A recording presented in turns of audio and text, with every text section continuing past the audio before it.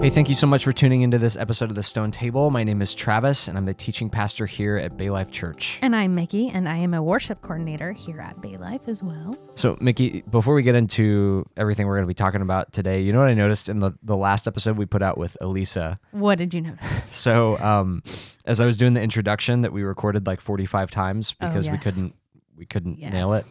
Those take a long time, by the way. Way longer than I think anybody appreciates. Yeah. So in it, I'm trying to comment on the fact that it's the first new episode of the year, and I said this is the first time we've talked in like a month.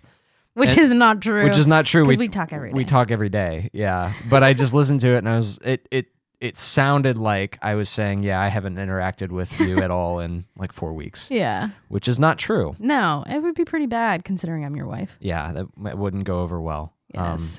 Definitely not a great model for marriage. Yeah, so for clarity, we have interacted. We just hadn't put out an episode. Exactly. At that point, yeah. In that time span. But we are back, and this episode is going to sound a little different. So today we're introducing sort of a new format that we're trying out, that we're looking forward to implementing. So Travis, why don't you tell us a little bit about that? Yeah, so we've got kind of like some housekeeping things we want to tackle today on this episode as we look towards the future with it being a new year. We're super grateful to everybody who's been listening to the show for the last 3 or 4 months, as we were releasing twice a month in 2019. But things are going to be changing in 2020. We're actually going to be releasing an episode every week. Yes. We're still going to essentially do 2 interviews a month. We'll be sitting down with some really interesting pastors and authors and theologians, but then the other 2 episodes each month are going to be you and me talking. Yeah. Yes. Hey, if we had like a celebrity name like Brangelina or name. Yeah, like a ship name. It's tricky. So Travis and Mickey. Tricky. So I guess we could call the other 2 episodes that are coming out every month are going to be tricky episodes. Yeah. So what's going to happen with these tricky episodes is that twice a month we're going to kind of go in 2 different directions. So once a month we're going to do what we're calling a theology of episode. And maybe there'll be echoes for dramatic effect. Yeah. Yeah, and so kind of the goal with this is to take an interesting topic or maybe a topic you haven't thought of through a theological lens and say, how does the Bible inform the way that we interact with this? And I think that was kind of born out of this class that I taught last summer on the theology of food, which I'm pretty sure everybody just signed up for because it sounded cool. And I'm sure everybody thought that there would be like a buffet every week, and that's we did do a feast at the end. We did, exactly, yeah. And kind of something I said at the beginning of that class that's maybe worth talking about as we introduce this segment is that very often when we talk about theology, we have a really small view about what it addresses. We think that theology is just dealing with how to go to heaven when we die or how our sin is dealt with, and theology certainly does do that. But there's this great quote from a theologian named Kevin Van Hooser, and when he defines theology, he says it's the study of how to speak truly about God and all things in relation to God. And so it's not just saying true things about God, but it's looking at the world and going, how do we see all of these aspects of life in relationship to God? Right. And so kind of the goal of that class that we were walking through last summer was, what does it look like to eat to the glory of God? What does food teach us about God? What does God want to teach us about himself through food? And so the goal with this theology of segment is to maybe explore some strange areas of theology that are actually really practical. Yeah, there's theology in everything. Right. So the one I'm really excited about is I want to do a theology of sleep. Ooh. Because we don't get nearly enough of it. That's true. And I actually think when we examine sort of the lens of Scripture, the Bible can inform the way we think about something like resting. For sure. Yeah. So once a month, you'll get a theology of from us where we kind of sit down with a particular topic and we just break it down biblically and theologically and kind of engage with it on a deeper level. Yeah. And so that will be once a month. The second time a month that we have a tricky episode, it'll actually be kind of a Tricky's Digest episode. Oh, is that like a Reader's Digest play? Yeah. Yes. So what we'll do in that episode is we'll probably put that out at the end of the month, and we'll digest the things that we've learned, the things that were interesting, and the things that we think really stood out in our interview episodes. Right. And that's kind of the goal behind that. And one of the things that we've loved about doing the show for the last few months is that once we turn off the record button on our Rodecaster and are done interviewing some of these guests we've had on, we keep talking about it. We do. Like the Elisa Childers conversation that we just put out last week, we've been talking about all week. We have. And just thinking about, okay, so what does this mean for us and how do we learn from it? And so the goal of these digest episodes is to take some of these big concepts that we're diving into with experts and kind of put some boots on the ground and say, hey, this is how we kind of use what we've learned. That's super important when we're learning anything, really, is how to apply it practically. And like you said, whenever we do one of these interviews or we read one of the author's books or look at their resources, it's something we talk about pretty extensively. Like you guys should hear like our like midnight chats where just we just talk about things like this and to no end. And we're like, okay, we should probably go to bed now. It's really late. And it's so easy to get lost in these conversations. And so we want to bring you guys along with us as we talk about the things that we think are really important in the interviews that we do. Yeah, absolutely. I think the number of times that you and I have sat down to read a book for someone we're interviewing, and then we end up getting just sucked down this rabbit trail of like, well, what about this? And what about this? And like chapter by chapter. Right. I'm like, okay, I'll let you finish this one chapter if I've read ahead. Yeah. And then I'm waiting for you to finish, just staring at you until you say, okay, I'm done with the chapter. I'm like, okay, what did you think about ... Right. Yeah. And you read way faster than me. So that's how it always goes. Yeah. Yeah. You probably also finish books, which I don't do. Yeah. I try.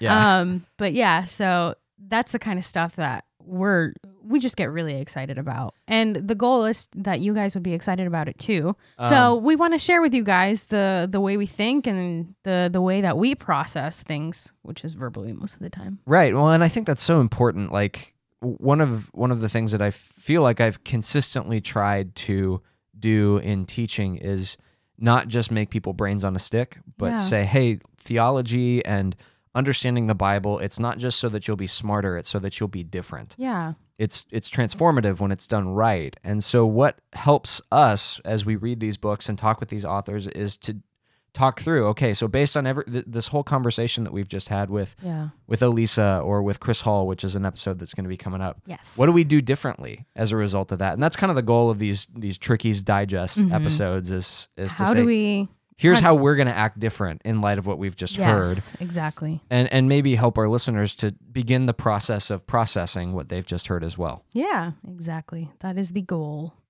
So that brings us to our first digest, debrief. We'll call it both. Yeah. On paper, this is Tricky's debrief. That's the official title in our Evernote account. But we'll call it both. Yeah. So let's talk just a little bit about our interview with Elisa Childers. And about the book that we read for that interview, Mama Bear Apologetics. Mickey, I have this like very vivid memory of us sitting in the reading part of our apartment because we have all these chairs organized around. It's our sitting area. It's our sitting in the sitting area. And I was really far behind because you read way faster than I do. You were like 10 chapters ahead of me. And you kept stopping me and going, hey, when you get to this chapter, tell me what you think about it. And I kept hearing you like sigh and amen as you were reading because I think I know this, you were really into the book and so the ideas that were being discussed. So what was it about this book in particular that really grabbed your attention? Yeah, so I really loved this book for so many reasons. As I previously shared in the episode that came out last week, the idea of parenting and having kids has always been exciting to me. It's a desire I've always had, but it definitely struck a lot of fear too, because as we talk through all these cultural lies, all the ways that culture's shifting. Yeah. And by the time we have kids, they're going to be encountering all sorts of things that I never thought I'd have the answer to. And so that was a scary thought to me. It's like, what will I do when my kids ask, hey, what's this? Or what does this mean? But the book and in particular, the chapters that Elisa contributed were so encouraging because one of the things that she says is you don't have to be afraid of these things. Right. We can engage with them calmly, and we can teach our kids to spot these things. And one of the lines from her New Spirituality chapter is, when our kids witness us interacting with new spirituality calmly, without fear, and even with a little bit of humor, it will show them that we are a safe place for them to help them process what they're hearing, and will open the lines of communication for years to come. And to me, that was super encouraging and just incredibly practical, because it's true. Right. And she even gives a couple examples in that chapter of when you hear something in a commercial, like, you can do anything. A fun way to engage your kids in that is say, oh, okay, you can do anything. Can you go outside and lift a car by yourself? They'll probably roll their eyes and say, no, of course not. But it's a silly way of teaching our kids how to engage with culture and ideas. And that's just one example. And the book is full of them. Right. Yeah. I think that gets to two things that I loved about the book, and then even the interview itself, the idea of not being afraid of ideas that we disagree with. Mm-hmm. Gosh, that is so, so, so important. Yeah. And I think what has always given me more confidence in the faith is seeing Christians who are further along than me interacting with ideas that I struggle with without fear. Right. Just going, hey, yeah, I've heard that before. Let's talk about it, rather than don't bring this up. We don't need to talk about it. Right. So that sort of, and we talked about this in the interview, that quiet confidence in the gospel that Elisa's trying to instill in parents is so important. And then the other thing that I loved was what you just pointed out, which is kind of the practical applications at the end. Yeah. I think I've told you this before, but the weakest part of my sermons is always application. Like this is just kind of a fault with me, is I love ideas, and I love big ideas and deep ideas. And so every so often I'll run something by one of my friends in ministry, and they'll say, well, that's really cool. That's really interesting. That's a great start to a sermon, but what do people do with that? Right. And in my head, I'm like, I don't know. Apply it. They can figure it out, right? Like, isn't it cool? And I always stop with, isn't this cool or isn't this interesting? And I struggle to know, okay, so what do I do with this cool, interesting bit of theology? And the great thing about the book is that it dives into these ideas in a way that you can kind of understand, but then it moves from that to, hey, here's 5 practical things you can do with your family, so that this isn't just interesting information, but here's how you can be a better parent and a more faithful discipler of your children as a result. Exactly. And that's the beauty of this book. And that's just one of the reasons why I liked it so much. It's because it gave like a brief description of whatever the movement is, which is very well researched, by the way. Right. It's very, very easy to read and very accurate. And then at the end of that chapter, it gives you a guide for prayer, for practical ways to apply these things to your family. And it was just great. Yeah, I really appreciated that about the book. So with the interview itself and our conversation with Elisa, was there anything that, man, as soon as we turned record off, you walked away going, oh, I loved that? And just thinking back on the last week or two of our conversations, what were some things from that interview that really stood out to you? Yeah, I really loved her illustration that she did during some of her talks, where she would show the crowd a picture of her daughter or someone who looked like her daughter. And then people would, ooh and oh, your daughter's so cute. And then she would show them, I think, like a picture of her actual daughter, and would be like, this is actually my daughter. You guys just oohed and awed at someone who's not my daughter. Right. And that was just so mind-blowing to me, because how do you spot the lie unless you know the truth? Right. How do you spot a fake unless you know what the real thing looks like? And that's just a very powerful way to communicate the need for us to be rooted in Scripture. Right. And I think people can get really overwhelmed with all of the different beliefs that are out there, whether it's and there are a atheism. lot. Right. Yeah. Oh my gosh. There's 15 chapters in this book, and they didn't even cover everything. Right. Because you've got thousands of religions in the world, and then you have non-religious worldviews or secular worldviews. Spirituality, right. Like atheism or scientism. And I think it would be easy if our job was to point out what's wrong in every single one of these. I could see somebody going, gosh, there's just too much to learn. But I think the most important job that we have as parents and as Christians is to know Christianity, to know the truth. Right. And in doing that, it becomes easier to spot the lie. There's kind of this analogy that I hear. I don't know if it's true or not.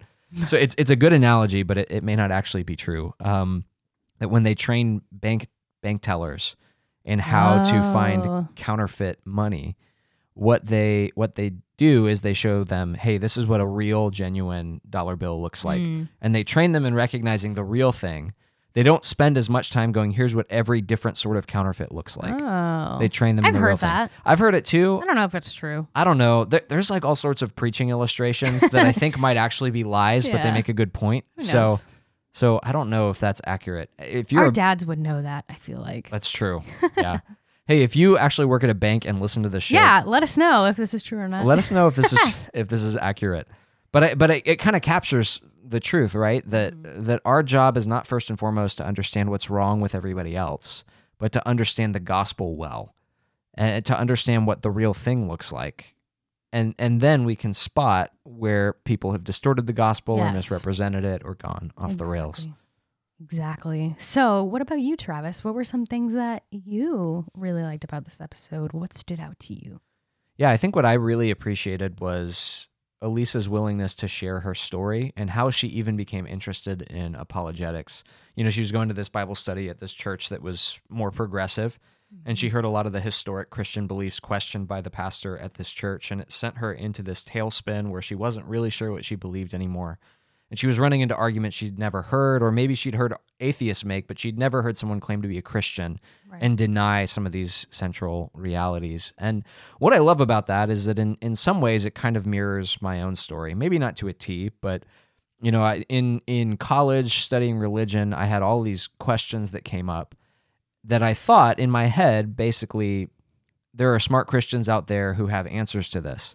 But then when I got out of college and started to look into it more, I started finding other Christians who agreed with my atheist college professor about all sorts of stuff. And that was when it really sent me into a tailspin.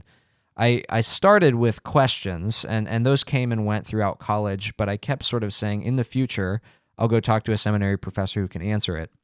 But then when I found out there were seminary professors who thought the same thing, that really messed me up. Right. And so the reality is that if you kind of look at culture and a lot of things that's going on in the church right now, there are a lot of people with the same story as Elisa who didn't have a faith that was really grounded in history, that was really grounded in theology and in scripture. It's not that they didn't believe, they just didn't really understand what they believed. And so when they encountered some of these ideas, it sends a lot of people for tailspins. And so I've heard Elisa's story before because we did that interview 2 years ago for the show when it was just me solo hosting. But I'm always grateful to hear it again and to hear that there are people who go through this season of doubt and come out stronger on the other side. Absolutely. That reconstructive period too is crucial. Absolutely. Because you want to reconstruct it in an orthodox manner. Exactly. Yeah, absolutely. And I think it's important for parents to hear that story because that sort of thing is going to become more and more common as time goes on. Because ultimately, the internet is a great thing. Like if you're listening to this show, you're listening to it through the internet. But it's also made the objections to Christianity way easier to find. And so all someone needs to do is Google, why is Christianity wrong on their smartphone? And they're going to come up with a laundry list of things. And that just wasn't the case 20 or 30 years ago. Right. So I think it's important for parents and just for all of us, all of us in general to be hear, aware. Yeah, this is sort of where culture is going. And so we have to do a better job of training our kids in how to engage with these ideas. Yeah, absolutely. And at the same time, seeing every opportunity as a teaching one. Right. Like when Elisa talked about taking her daughter to go see Frozen 2. I mean, and her daughter... Same thing, right? Yeah. And what was that she said in the beginning of the movie? Oh, yeah. She was like, oh, this is pantheism. Yes. Right? Like a 10-year-old girl knows what that is. Goals, honestly. Right. Yeah. So it's important to teach our kids to engage in these things with wisdom and without fear. Yeah.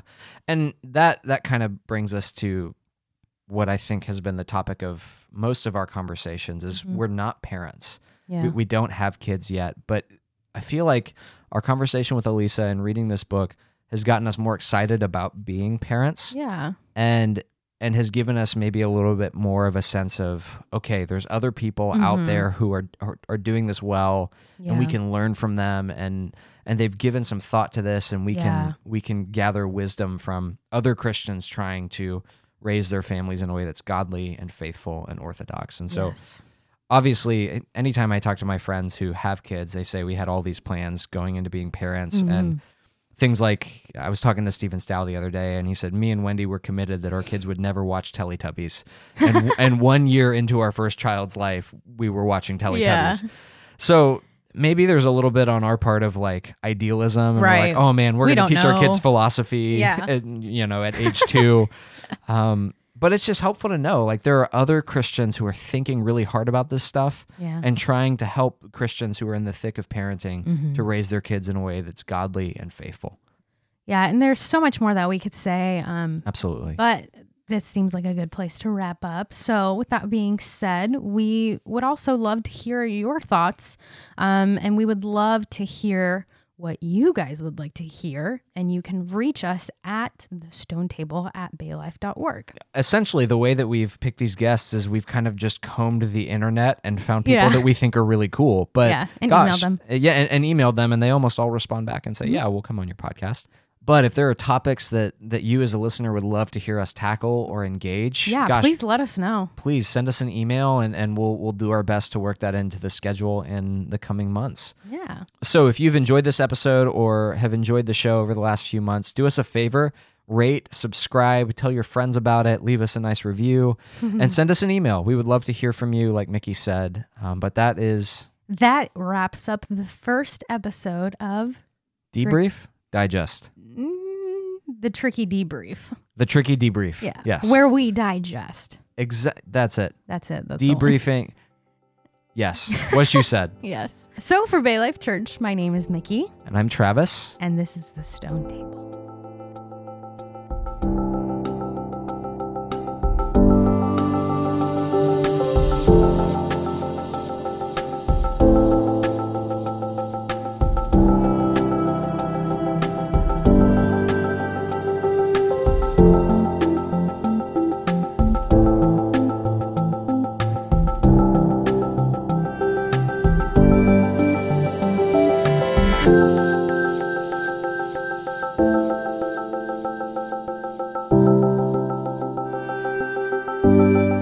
So thank you guys so much. For Bay Life Church. This could be the funny bit at the end where I mess up.